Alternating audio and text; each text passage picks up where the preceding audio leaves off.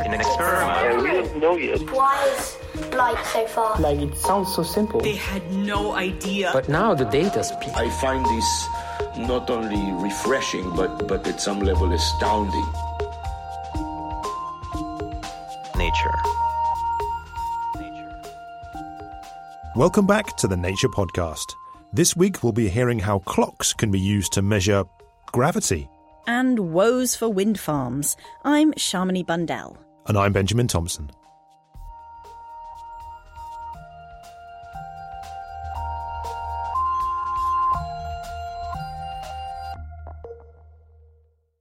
Listeners, if you were to ask my friends what my timekeeping is like, they would happily tell you that it is terrible. The old phrase, he'd be late for his own funeral, pretty much sums up my ability to meet someone when I say I will. But apparently, I'm not the only one who needs to improve their timekeeping. Being able to accurately tell the time is really important for loads of technologies.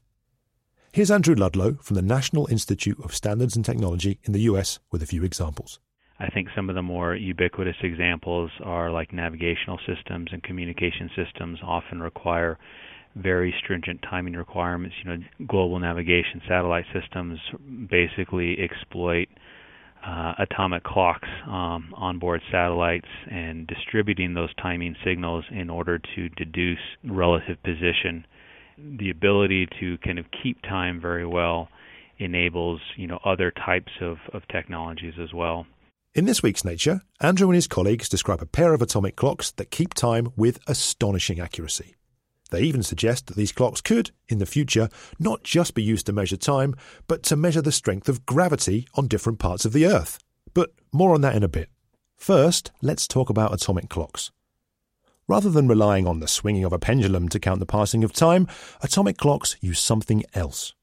Here, the time base really is the atom. Mostly it's electronic oscillations in an atom. And it turns out that, nature has given us some atoms in particular who give us extremely stable oscillations where they don't change for many reasons. They're quite fixed in time, and therefore they can be very good at making an atomic clock. Andrew's clocks are optical lattice clocks, considered to be the next generation of atomic clocks, and in this case use atoms of the element ytterbium. By using a finely tuned laser, it's possible to excite electrons within these ytterbium atoms into a different energy state. By measuring the oscillations in the electrons as they move between these states, it's possible to measure the passage of time. And these transitions happen very, very quickly. It's at about 518 terahertz, and so that's 5 times 10 to the 14 times per second. And I should say that that's a big number, and that's one of the reasons why it's useful for a clock is each oscillation is dividing time up into extremely fine intervals. And so that gives us a lot of precision in trying to make measurements of time. Andrew and his colleagues have been working on their clocks for a few years now, trying to hone the mechanisms and get them to work as accurately as possible. This is what they've detailed in their new paper. We showed that we were able to make big advances in the 3 most important figures of merit for atomic clocks. So these are called systematic uncertainty, instability, and reproducibility. And basically each one of these 3 are important details that determine how good these clocks are, how useful they are. At the end of the day, all of them together contribute to what you might consider as accuracy. How accurate is the clock? And so we were able to show advances in each one of these areas, ultimately showing that these systems are capable of making measurements at the level of 1 part in 10 to the 18, or even better than that. So when it comes to measurements, the team are working to 18 digits of precision. But what can these clocks be used for? In the article, we highlighted especially one application that there's been a fair bit of anticipation for these clocks being useful for, and this is what's kind of being known as relativistic geodesy. Relativistic geodesy is the idea that you can use a pair of atomic clocks to measure the gravitational strength of a particular location. As you move further away from the center of the Earth, gravitational strength decreases. So the strength of gravity on top of a mountain is less than it is at sea level, for example. And this change in the strength of gravity does some peculiar things to time, put forward by Einstein in his theory of general relativity. To put it very simply, as gravity strength decreases, time moves faster, although the effects seen here on Earth are very subtle. However, if you were to have, say, a pair of super-accurate optical lattice clocks, you could in principle send one up a mountain and leave one at sea level. By measuring the tiny differences in the ticking rate of the clocks, you could get a super-accurate measurement of the gravitational strength at the different locations. As well as being able to tell you things like precisely how high a mountain is above sea level, Andrew thinks there could be other benefits to these new measurements. In its first go, it will improve geodetic models, the models that say what the gravitational shape of the Earth is. And then ultimately those models could have impact in a lot of different areas, including surveying, including water and ice flow that could be related to climate studies. There's really a handful of reasons why these models are used quite extensively now. While this all might seem a little hypothetical at the moment, efforts to send optical clocks out into the field have been made. You might remember, for instance, us talking here on the podcast about a group who sent an optical lattice clock into the Alps here in Europe. Andrew's clocks aren't ready to go anywhere just yet. While that might prevent them being used to measure gravitational strength at different locations, he says there are plenty of things they can be used for in the meantime. We're using these clocks right now in the lab to try to look for new physics, to better understand our universe. And the idea is pretty straightforward. If you have a device that's able to measure some quantity out to 18 digits, it's sensitive to very subtle effects. And basically, as these clocks keep getting better and better, they become more sensitive probes for exploring these new physics and kind of constraining the possibility of deviations from the existing physical theories that we have. That was Andrew Ludlow. You can read his paper over at nature.com/nature. Later in the show, Flora Graham will be coming by to tell us about the latest lander to touch down on Mars. That's coming up in the news chat. Now, though, it's time for the research highlights, brought to you this week by Ali Jennings. If you'd been wandering the Siberian steppes late in the last ice age, you might have seen a unicorn. Though on closer inspection, you would have discovered that it was in fact a 3.5-ton longhorned rhinoceros. It was originally thought that this so-called Siberian unicorn died out about 200,000 years ago. But now a team from the Natural History Museum in London have updated that extinction estimate. They used radiocarbon dating on the remains of 23 specimens to show that the youngest had died only 36,000 years ago, around about the time that a certain Homo sapiens arrived in the area. But humans probably weren't responsible for the unicorn's disappearance. The authors note that the massive mammal was a specialised grazer, so its demise was more likely down to climatic shifts that affected its habitat. You can track that study down in Nature, Ecology and Evolution. For people with spinal cord injuries, breathing problems are the leading cause of disability and death. This is because the nerves controlling breathing can be severed after injury. If treatment is applied soon after the trauma, the nerves can be helped to regrow. But restoring nerve function after long-term injury has so far proven elusive, because scar tissue grows across the severed nerve endings, stopping their regeneration.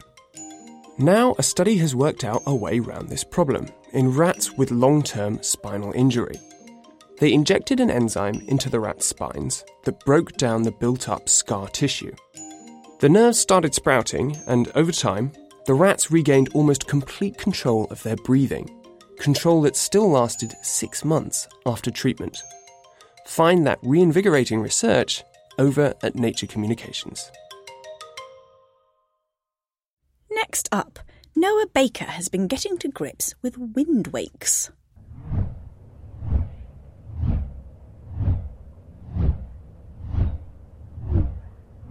As a wind turbine spins, huge rotors extract energy from the passing breeze. So you can imagine a stick with a big circle spinning on top, and that circle is inscribed by the wind turbine blades.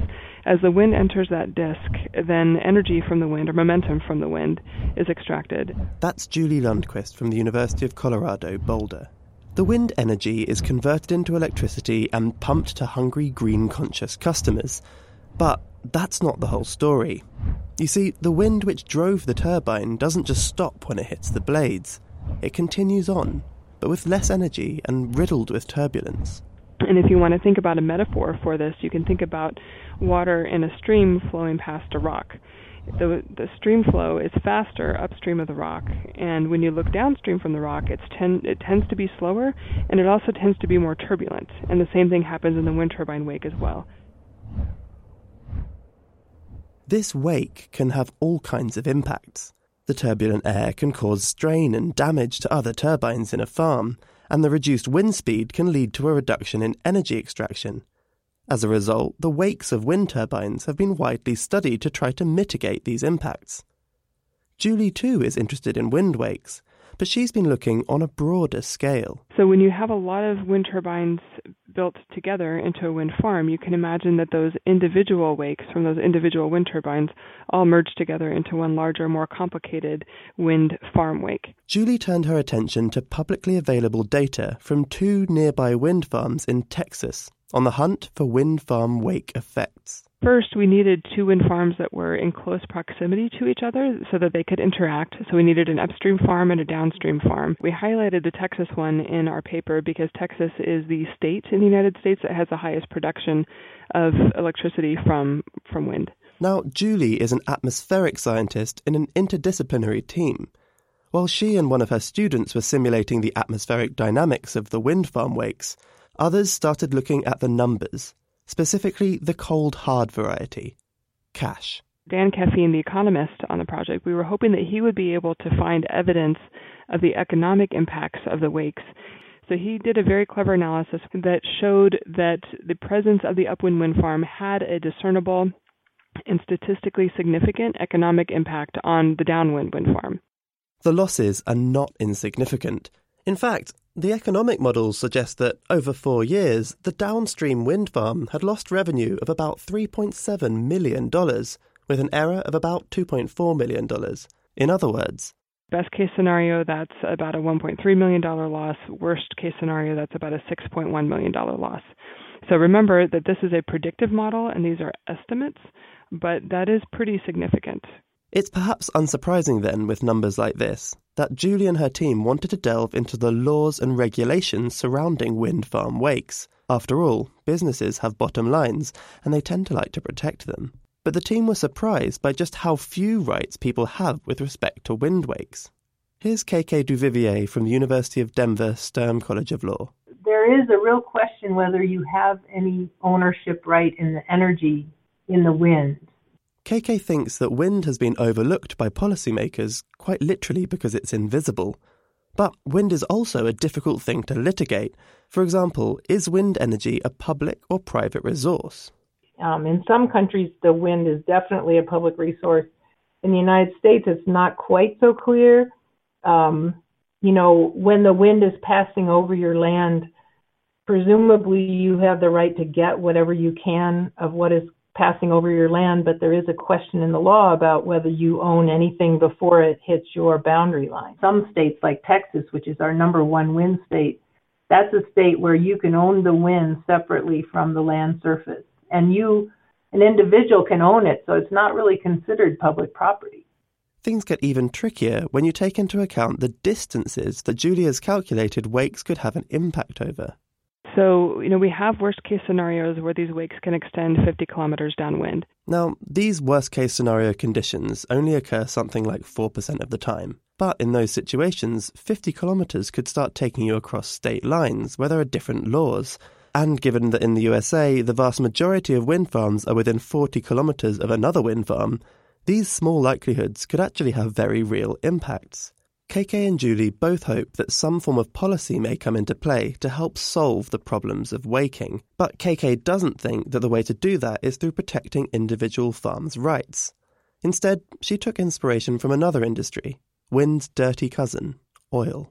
They created something called pooling or unitization, so that the spacing of the oil wells had to depend on what was best for getting the most resource out of a particular pool rather than what one property or another might benefit more from. So I would recommend something like that for wind, to try to look at the whole area, figure out the best spacing to maximize the recovery from the whole area, and then, have that be controlling rather than each one trying to maximize what their own farm could produce at the cost of another wind farm. For any such law to come into play, though, much more work will need to be done on the impacts of wakes in different landscapes or with different turbine designs and atmospheric conditions. So for now, it's unclear if wind wakes will make their way into law at any point soon.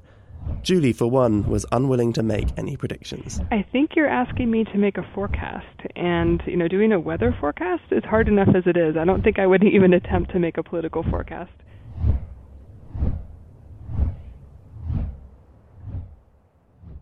That was Julie Lundquist from the University of Colorado Boulder.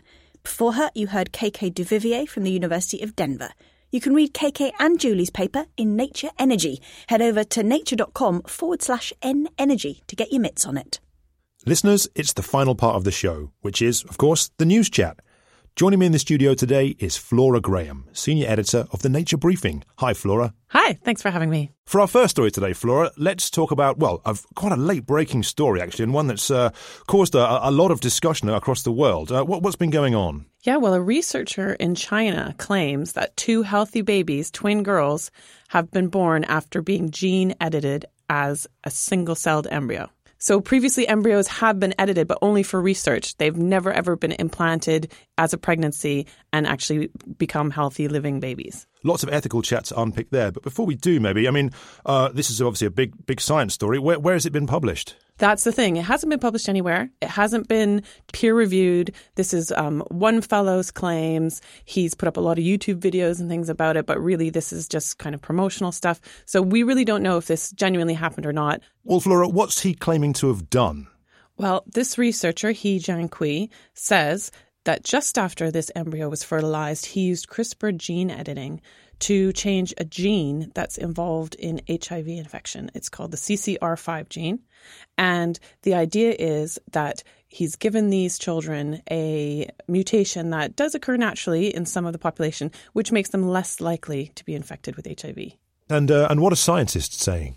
Well, there are a lot of questions swirling around this. The first is, did this actually happen? So even if the editing took place, as this researcher he describes, there's a question about whether the mutation did take hold in the children's DNA as they developed and after they were born, and that now they have this uniform set of cells in their body. We do have some scientists who've looked at some documents that were associated with the research, and they say that the data does seem to be consistent with the fact that the gene editing did actually take place. But I guess we need independent review to make sure. Absolutely. We haven't seen a paper. We haven't seen the in-depth data. These are documents that were filed with the administrative bodies in China and were dug up by journalists, as far as I understand. And what about the ethics of the thing then, right? Because this does seem like it's a heck of a topic. There's a lot to unpick here. I think the first and foremost is gene editing an embryo. This is something that's not even legal in a lot of countries. The reasoning being is because once you've edited a person's genome, that can then be passed on to any potential offspring. So they call that editing the germline. This is something that so far we absolutely have not agreed internationally about whether this is even a good idea. There absolutely is gene editing, but it's normally for people who are adults or they're already older, and this is not something that would be then passed on to their offspring. Well, one of the ethical issues that seems to be going on here is that this isn't a treatment, it's a prevention. That's right. A lot of ethicists and scientists are questioning why edit a child's DNA for a preventative reason. I mean, there's no guarantee that these children are going to be at risk of HIV in future. I think there's a lot stronger argument amongst people saying this could save the life of a child who's at imminent risk of severe suffering or death from a genetic disorder. But in this case, there's no question that they wouldn't have necessarily been born healthy without any gene editing. Now, what kind of adds interest to this story is, in this case, the girl's father is HIV positive. Now, there's no huge risk that they would become infected from the father. A lot of scientists told us there are safe and effective ways to prevent transmission between the parent and the child. It's more that the family feels emotionally that they are very concerned that their kids could in future be infected with HIV and subject to a lot of the intense discrimination, particularly in China, against people who are HIV positive. So what happens next then, Flora? I mean, where do we go from here? Well, the timing of this is interesting because we're just about to open a major international meeting in Hong Kong on genome editing where scientists and ethicists are coming together to talk about this very type of thing. The fact that this researcher, he has chosen to announce his claim in such an unconventional way just on the eve of this conference, I think raises almost more questions than it answers. Yes, and listeners, this is a sort of a developing story, so head over to nature.com/news to see any more updates as and when they occur. But for now, let's move over to our second story for today then, Flora, and we're going to take a visit to the Red Planet. Yes, we were all glued to our live feeds and Twitter streams on Monday when NASA's InSight lander successfully made its touchdown on the Red Planet. Another lander, which is obviously very exciting. What's this one going to do? Well, this one's going to be peering inside Mars. It's going to be trying to detect tiny tremors, tiny Mars quakes, we're calling them. And hopefully those seismic readings will reveal what's inside the core of the planet. Wow. I mean, why would we want to know necessarily what's inside the core of the planet then? This is going to tell us about how planets in the solar system developed, how they came together, and no doubt it's going to reveal things which will help us understand Earth better as well. Well, as I understand it, the last lander we sent to Mars didn't necessarily go as well as planned. How did this one sort of successfully make it down to the planet's surface? Right. Well, landing on Mars is notoriously difficult. In this case, NASA chose a pretty well-understood landing method, so no sky cranes or giant bubbles or anything weird this time. The lander dropped off the spacecraft. It had a heat shield. It dropped through Mars as a very thin atmosphere. Then the parachute deployed, slowed it down quite a bit. Parachute lets go. The lander then uses radar to detect the surface and kind of gently drops upon the Earth, and a big cheer goes up all around. Easy. Easy peasy. One thing that I'll say, Flora, you said there that you managed to sort of be glued to the coverage as it was happening.